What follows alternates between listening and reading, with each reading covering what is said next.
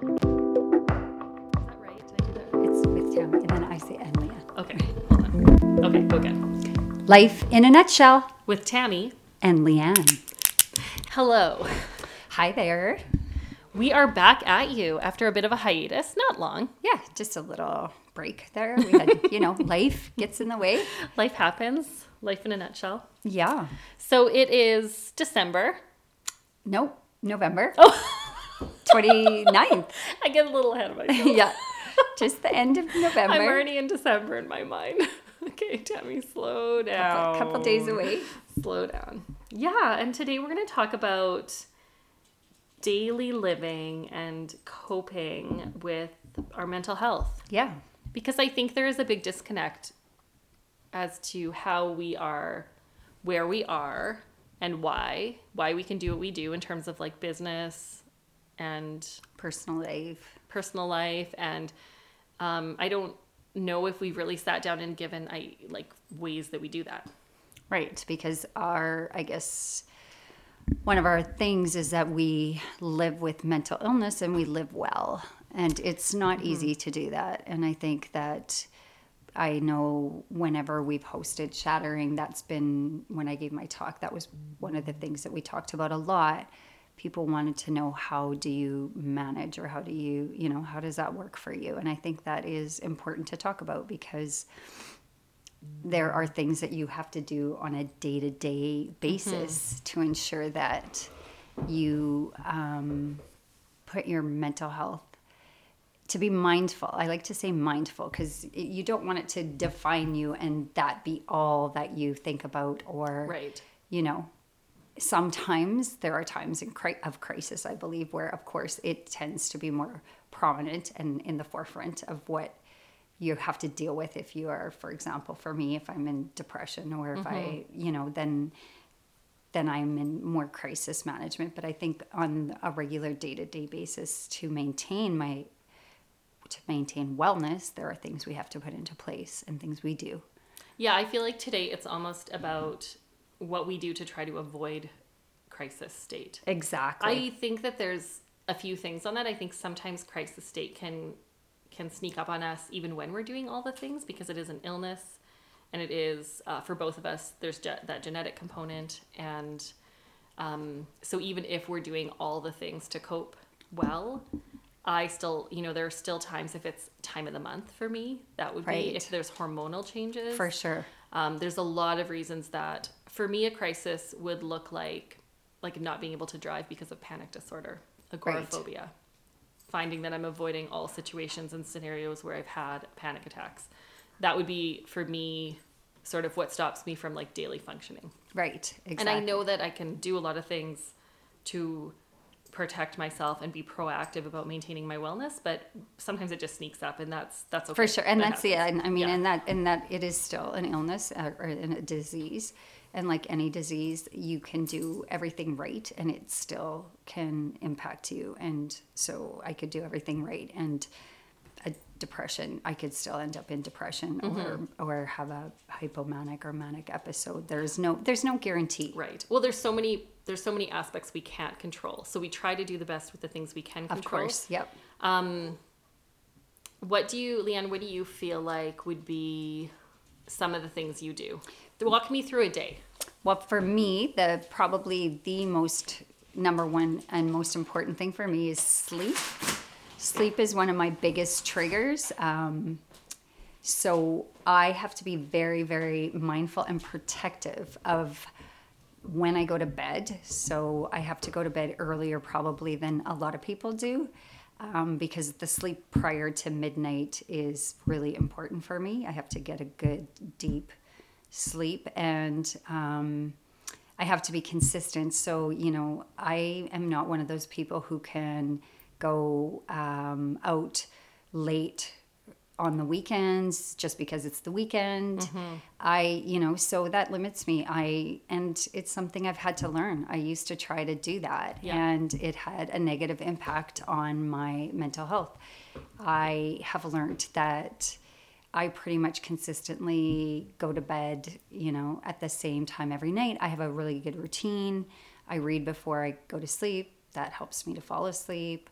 I just, there are things that I put into place. I mean, it doesn't mean that aren't nights that sure I do stay up later, but I have to be cautious. I can't do that often, and I can't do that for days in a row. For me, it's like the days in a row, because if I do that, if I don't rest well for 2 or 3 days in a row, that's when I can start to cycle up, and that can happen really fast for me.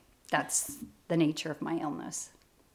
I find it interesting too, because I remember a few times in my life, and even with my own health, that I just have been unwilling to accept that I have the illness. Yeah, that's me. That's been me for most of my life, till recently. And I've had friends who've said to me, even in my 20s, I said, I just can't do that because I have this. And if I do that, then it will negatively influence my life or my morning or whatever, and really that comes down to what we value and our priorities and wanting to feel good. And if we value feeling good, so that we can do things that we're excited about and have a good life, a full life, then we want to take care of those things.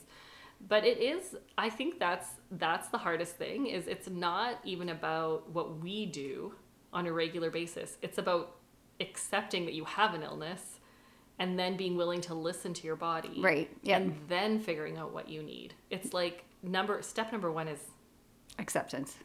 Accepting the illness. Yeah, and for me, it was a long, hard road. And I've spoken about that, where I had over 20 med changes in the last probably 20 years. A little bit less than that. I had constant med changes, and a large part of that was due to the fact that I did not take care of myself, because I felt that as long as I took my meds, I should be able to do whatever the hell I wanted. Love so, it. I would work 14 hours a day, not eat. I lived on like chai lattes, those were my I can have that for breakfast, lunch, and maybe sometimes supper. And then I would be, I wouldn't get enough sleep, and I would be like, well, everyone else can go out on the weekends and do this and that. Pause everyone else. Yeah. This is the problem. Yeah. This is the problem. This is exactly the problem.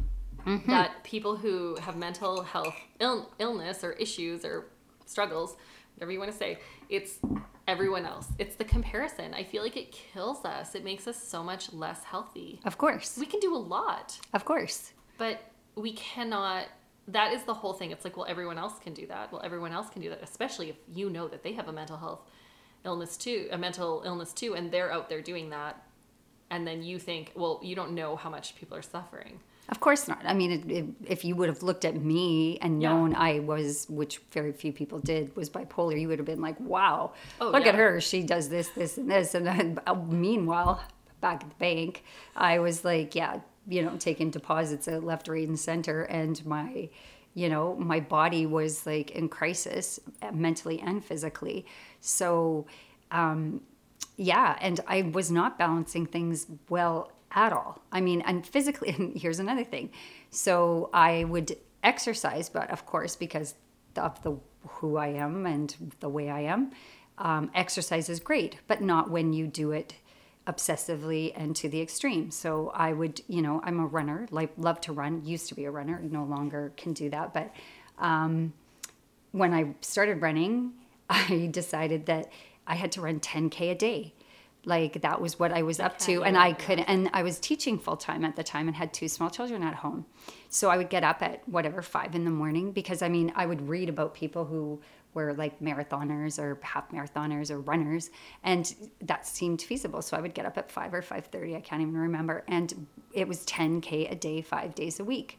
And it was like, it had to be done. I did not miss a day. And I mean, that was not, sure, exercise is great, but not when you do it to the, it's the compulsive nature of it. And it was that I would feel, that it is not good for you and healthy when you feel guilt when you do not. Right. Like when all I could think about all day is if I missed it, then I felt guilty all day that I hadn't gone for my run in the morning.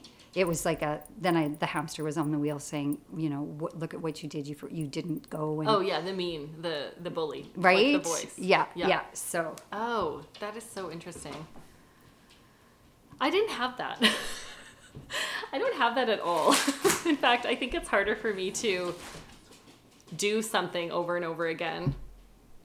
We just have to pause for a minute, so we have to cut this part. Pause. Just let it run. Okay. We're done with this in and out. Yeah, no more in and out, This- Ruby. No. We just had to take a break here because my dog is in and out, is running in and out, and And she's making a mess. 'cause maybe this it's should just be a snowing. real thing with my mental capacity right now. It doesn't work to be like having two things happening at one time. Okay. Sometimes My I can dog does carry that it too. through, but today is not the case. Um, Yeah, so that compulsive nature of running. well, of exercising. I mean, Exercising. Whatever it is, it and doesn't people. matter what it is. I It mean, can be eating, it can be dieting. Exactly, it can be eating. It And doesn't see, matter for what it me, is. I'm not. Shopping, it's a And compulsive. a lot of people eat compulsively, and I'm the opposite. When I'm stressed, I do not eat, so I Yeah. lose weight. I'm Like, the opposite. and you know, but people would be like, "Oh, you're so lucky, you're so thin," and I'm Right. like, "Well, I'm actually maybe, really- but it is not in a healthy way often because, like I said, what did I do? I wouldn't eat. I would live Drink off lattes. of like lattes. Chai lattes. Yeah, like Yeah, that. sugar and Super milk. healthy. Yeah, I feel like, But I That's don't do that interesting. now. So these are things that I do put in place now. So I eat try to eat 5 times a day, Right. small meals. Yeah. And I'm on a very specific diet because I feel healthier when I don't Mm-hmm. eat certain things, right? yeah. So I'm really, and mentally, this is the best that I've been Yeah. in the last 23 years. I have not had a depression in the last 3.5 years. And these have amazing. been some really tough. I've had some Yeah. really difficult physical. I feel like another big one, and I know we talk about this a lot here, but it what do you call it when what's repeating? It bears it what repeating? It bears repetition. It bears repeating. Yes. No alcohol. Abstaining from alcohol. Yeah, that's a big one Alcohol's for me. really bad for mental health. Yeah. But for everyone's mental health, anyone who Yes. suffers. Well, especially if you're on medication. Most of the medication that Yeah. you take, it says right on the bottle, most of them do not Do not consume consume with with alcohol. alcohol. Yeah. Most adverse mental- reactions. Right? And Do not consume with alcohol. Yeah. Yeah. Plus, alcohol is a depressant. It's a depressant. And most it people creates take anxiety, it. but it also numbs your anxiety while you're taking it, but then later you feel worse afterwards. Of course. I feel like abstaining from alcohol, eating regularly, like you're saying, really healthy food, getting enough sleep, and exercising a normal amount. Those are without saying the most important things you can do for your mental health. And then taking medication if you need it, if you're on something if you have an illness that Consistently. needs it consistently. Because Oh I my know goodness, a I lot of can't go- people, I have to be especially consistent. people with bipolar disorder, have the tendency to, once they start to feel well, they like to think that They're fine. they don't need it, and then that is a problem with maintaining a functioning life and good mental health. Is people with bipolar disorder do tend to go off their medications, and that causes episodes, and I that feel is even anxiety and depression, lots of people I know, yeah, they're going I off their guess. meds all the time. Oh, they're fine now. I'm fine now. I'll be fine now. Yes. Yeah, and you know what? For some people, it is It's some temporary and thing. some It's a people situational it does depression work. or Yeah. situational anxiety or something going on in their life, trauma or something. When it's genetic, it's a bit different because you're not just getting rid of it from therapy. Oh, and therapy. Yeah, therapy's Therapy. a big one.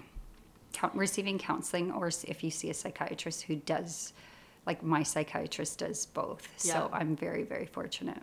Yeah, I feel but when it comes down to all these coping mechanisms are great. I mean, for me, I definitely listen to my intuition and my gut and base decisions off of, not that it's how I'm feeling. I know it sounds, what I'm going to say is sounding like it's emotional, but it's actually more of a gut response. If I can feel that overwhelm in my stomach, I know that I need to step back and I need to not do that or not take that on. My body will tell me a lot of things. I guess it's not emotional. It's more of an intuitive. intuitive feeling. And mine happens to communicate through my gut, whereas some people might communicate to them in a different way. But I think it's really about the number one thing is just acceptance. And the reason we don't accept is because why do we not accept mental illness? Because of the stigma. Shame. stigma. Yeah. And if you can't get past that, or you don't have family support or people who are like, who don't embarrass you about it, or you can say it to them and they're accepting of what you're telling them, it's really hard to go on medication or go see a doctor. Oh, if you don't, I mean, until it gets to crisis mode. Or if you don't even have the, I found it interesting is that if you don't even have the language or the knowledge to know that is what you are suffering from. So some people don't even understand what's going on. Right? And that's the part that is in our society, in our day and age, where we have so much knowledge and access to knowledge. That's the part that I feel is really sad, is that we don't, I mean, with all the social media out there and all the good we could be doing, is that people still don't understand that when they are feeling, overwhelmed and sad, or having suicidal thoughts, or that a lot of these are their brain illnesses, and illnesses are treatable. Yeah. So we are having people,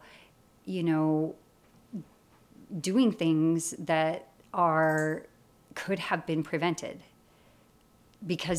And sometimes it's a lack of knowledge. They don't even understand that what is going on is actually a treatable illness. And usually I don't think people seek treatment until it's at that crisis state. So people will be suffering through with this, feeling terrible, and then only when it hits a point that they themselves cannot manage it anymore, or it hits like a crisis state, then they'll go to the hospital or something. Because I have to tell you, like, I will tell my husband, who's a wonderful man, I will say to him, I'm not okay. This is not going to work for me. Like, here's an example, because I feel like a little bit of storytelling helps. Just last weekend, we had dinner parties Friday night and Saturday night. We hosted them. There was no wine or alcohol at the dinner parties. They were both dry. So I felt a ton of social anxiety. So funny, Leanne. I didn't realize that even just a glass of wine while I'm cooking dinner did so much anxiety work for me. Yeah, that's this interesting. is really interesting. So it wasn't people that I'm normally day-to-day hanging out with. Right. So it was kind of like different, lovely, lovely people, different groups of people. So my husband, we've been together since I was 14. I'm 40. It's a lot of years. So I said like this is too much for me. Right. Like, I know we can't really cancel this because we've committed to it, but I don't know what to do. I didn't feel like it was okay to cancel Saturday night's dinner party based on my mental health. So, and this is me. This is last weekend. This is a lot of years of dealing with my mental health. And, for him, he's so generous to me. You'll be fine. You'll be okay. I was like, I just feel like this is more than that. Like, I know that it's okay sometimes with anxiety. You have to feel the fear and do it anyway. Yeah. But this was more of a depletion, coming from a place of depletion and not being able to recognize that this was not important enough. Right. This was like not more important than my mental health. Right. But mental health, even in my family, in my home where I've had it forever, is not valued enough that it takes precedence over telling people they can't come over for dinner. Of course. And I totally appreciate what you're saying. I think I think it's... This is a problem. But yet if you had fallen and hurt yourself... Stomach flu? Yes. No problem. Yeah. Cancel. Or if you were like, I have a migraine... Cancel. It would be canceled. Cancel. Completely. But this is my point, is that nobody's going to advocate for you. That's right. Nobody. Yeah. Quit waiting for your parents. Your husband, or your not wife, you. your children. They're Nobody probably is not going to protect you. Although I know you can teach them to protect you. We've had some conversations about that. To a point where you can have them do check-ins with you. Yes. That is not something in my life. No, I don't have that in my life. Well, I have. You know what? I have it maybe with friends, but Sure. it's more. Yeah. But they don't live with you. No. And so it's more of you have to reach out versus, and sometimes I know for me, I am unaware when I am feeling like things are starting to escalate, or I'm feeling overwhelmed. Like even today when I got here, The one with the mental, I was overwhelmed, and I had to sit here and talk to you about and I was like, I don't even quite know where the overwhelm is coming from. And so we kind of worked through it, but my family is not aware to say, you know, like you said, a check-in, or I mean, they'll what can I do to protect you? What yeah, can we they do? don't. It's not about it's Yeah. like, I mean, sometimes they'll say to me, I think that's too much. You have too much on your plate. Maybe you Sure. you should take something off. Right. Often, Okay, though, but what they say don't that they wanna want to take off is stuff that I want to keep on, That right? keeps me healthy. The things that make me happy. They'll be I like, do know. less work. I Or, know. and I'm like, that's actually what I makes me happy. need. I need to They'll- not at the dinner party. Right? I need The to do things- the work. Not at yes. the dinner party. I need to lay on my bed Yeah. and cuddle with my kids and watch a movie. Yeah. That's what I need. Yeah. I don't need to have 20 people over. Yeah, and I'll be like, well, the things that I actually don't want to be doing are, I don't want the stress of having to deal with my, whatever, the kids I know and what you the were family. gonna say, but we'll just keep it on. You know what I mean? Like, I don't want to have to deal with. Yeah. I think that it's hard. They feel like, I think from a spousal point of view, Yeah. if the thing we want to cancel affects them or their family negatively, Oh, yes. then they don't want to do it. That's right. And I feel like, okay, I get that. Like I get that. But maybe they think we're just using it as an excuse. But there's actual things that happen physically to your body that are really hard. So if I'm going to do that dinner party, then the next day it was like ushering at church. I love all these things on their own. Right. I absolutely love ushering. I love looking everyone in the eye as they come in, shaking their hand and just sharing love with them. Like that's like my thing, but that's the only thing I needed in in those 3 days. Right. Not dinner party, ushering. Something else was going on that day too. And like, okay, that was on me. I allowed those things. But here's my problem. I'm the one with the mental illness. Right. And I'm responsible to have boundaries, maintain the schedule, maintain the calendar, maintain my health, take care of myself. Nobody's going to protect me. This is where I see the problem coming in. I feel like it's this, and I get that we can't like expect someone to understand or be able to like foresee our needs, and then we just get mad when they do. Right. But how can I was listening to something really disturbing on the radio this morning, and it pertains to this. Okay. So this guy showed up at, I don't know details. I'm not detail oriented, so Yeah. don't expect that, people. On the radio, this guy shows up at RUH. He's bipolar and he's having a crisis state. Like a psychotic break. He's having a psychotic break. Right. Thank you. Shows up at Emerge, has to wait. It was something like 6+ hours. Ends up, In a psychotic break? yes. Oh my goodness. Ends up falling asleep like in the Emerge area. And the family's really upset, of course. Like, people are really upset that this happened. It might have been more than 6 hours. Like, it was a long time. So they're having this discussion on the radio this morning. And I said to Scott, I was like, this is not where the problem started. The problem started because these things were going on in his life. And there was no proactivity happening with his family or with his doctor or with him. And why is it all on him? If I break my leg, it's not like, how am I going to fix my leg? Okay, like, I'm going Right. to, like, put this bone. Oh, hey, doctor, do you mind just putting this bone back by this bone? Like, maybe if you can, like, fix that for me, then I'll be able to walk again. Why is it all on us? We're the ones with the messed up heads. I completely concur. How do we I fix don't. this? I don't know. I think it is a matter. That was a You bit know of a what? rant, Leanne. But you know what? I feel like from what and I've had these conversations, there is a big sort of there's a tension between individual rights and Yep. community rights, right? And Yeah. so everybody is so concerned that we're going to tread on a person's individual rights. Okay. So nobody wants to ever force anyone, for example, to take medication or to do something against their will or to, so perhaps this person, I don't know, that I have no idea the circumstances. Let's even pretend let's even just remove this person and say hypothetically a person like this. 'Cause I don't even know Or who this like person was. I have said before Yeah. too, I have said to my husband, I said, I know what happens when I get depressed or when I get manic. I said, I would hope that you would take me and get me the help I need. And knowing full well that should he do that and I am involuntary, like it is You're going to be super pissed. involuntary on my part. It is very, very difficult to have that happen.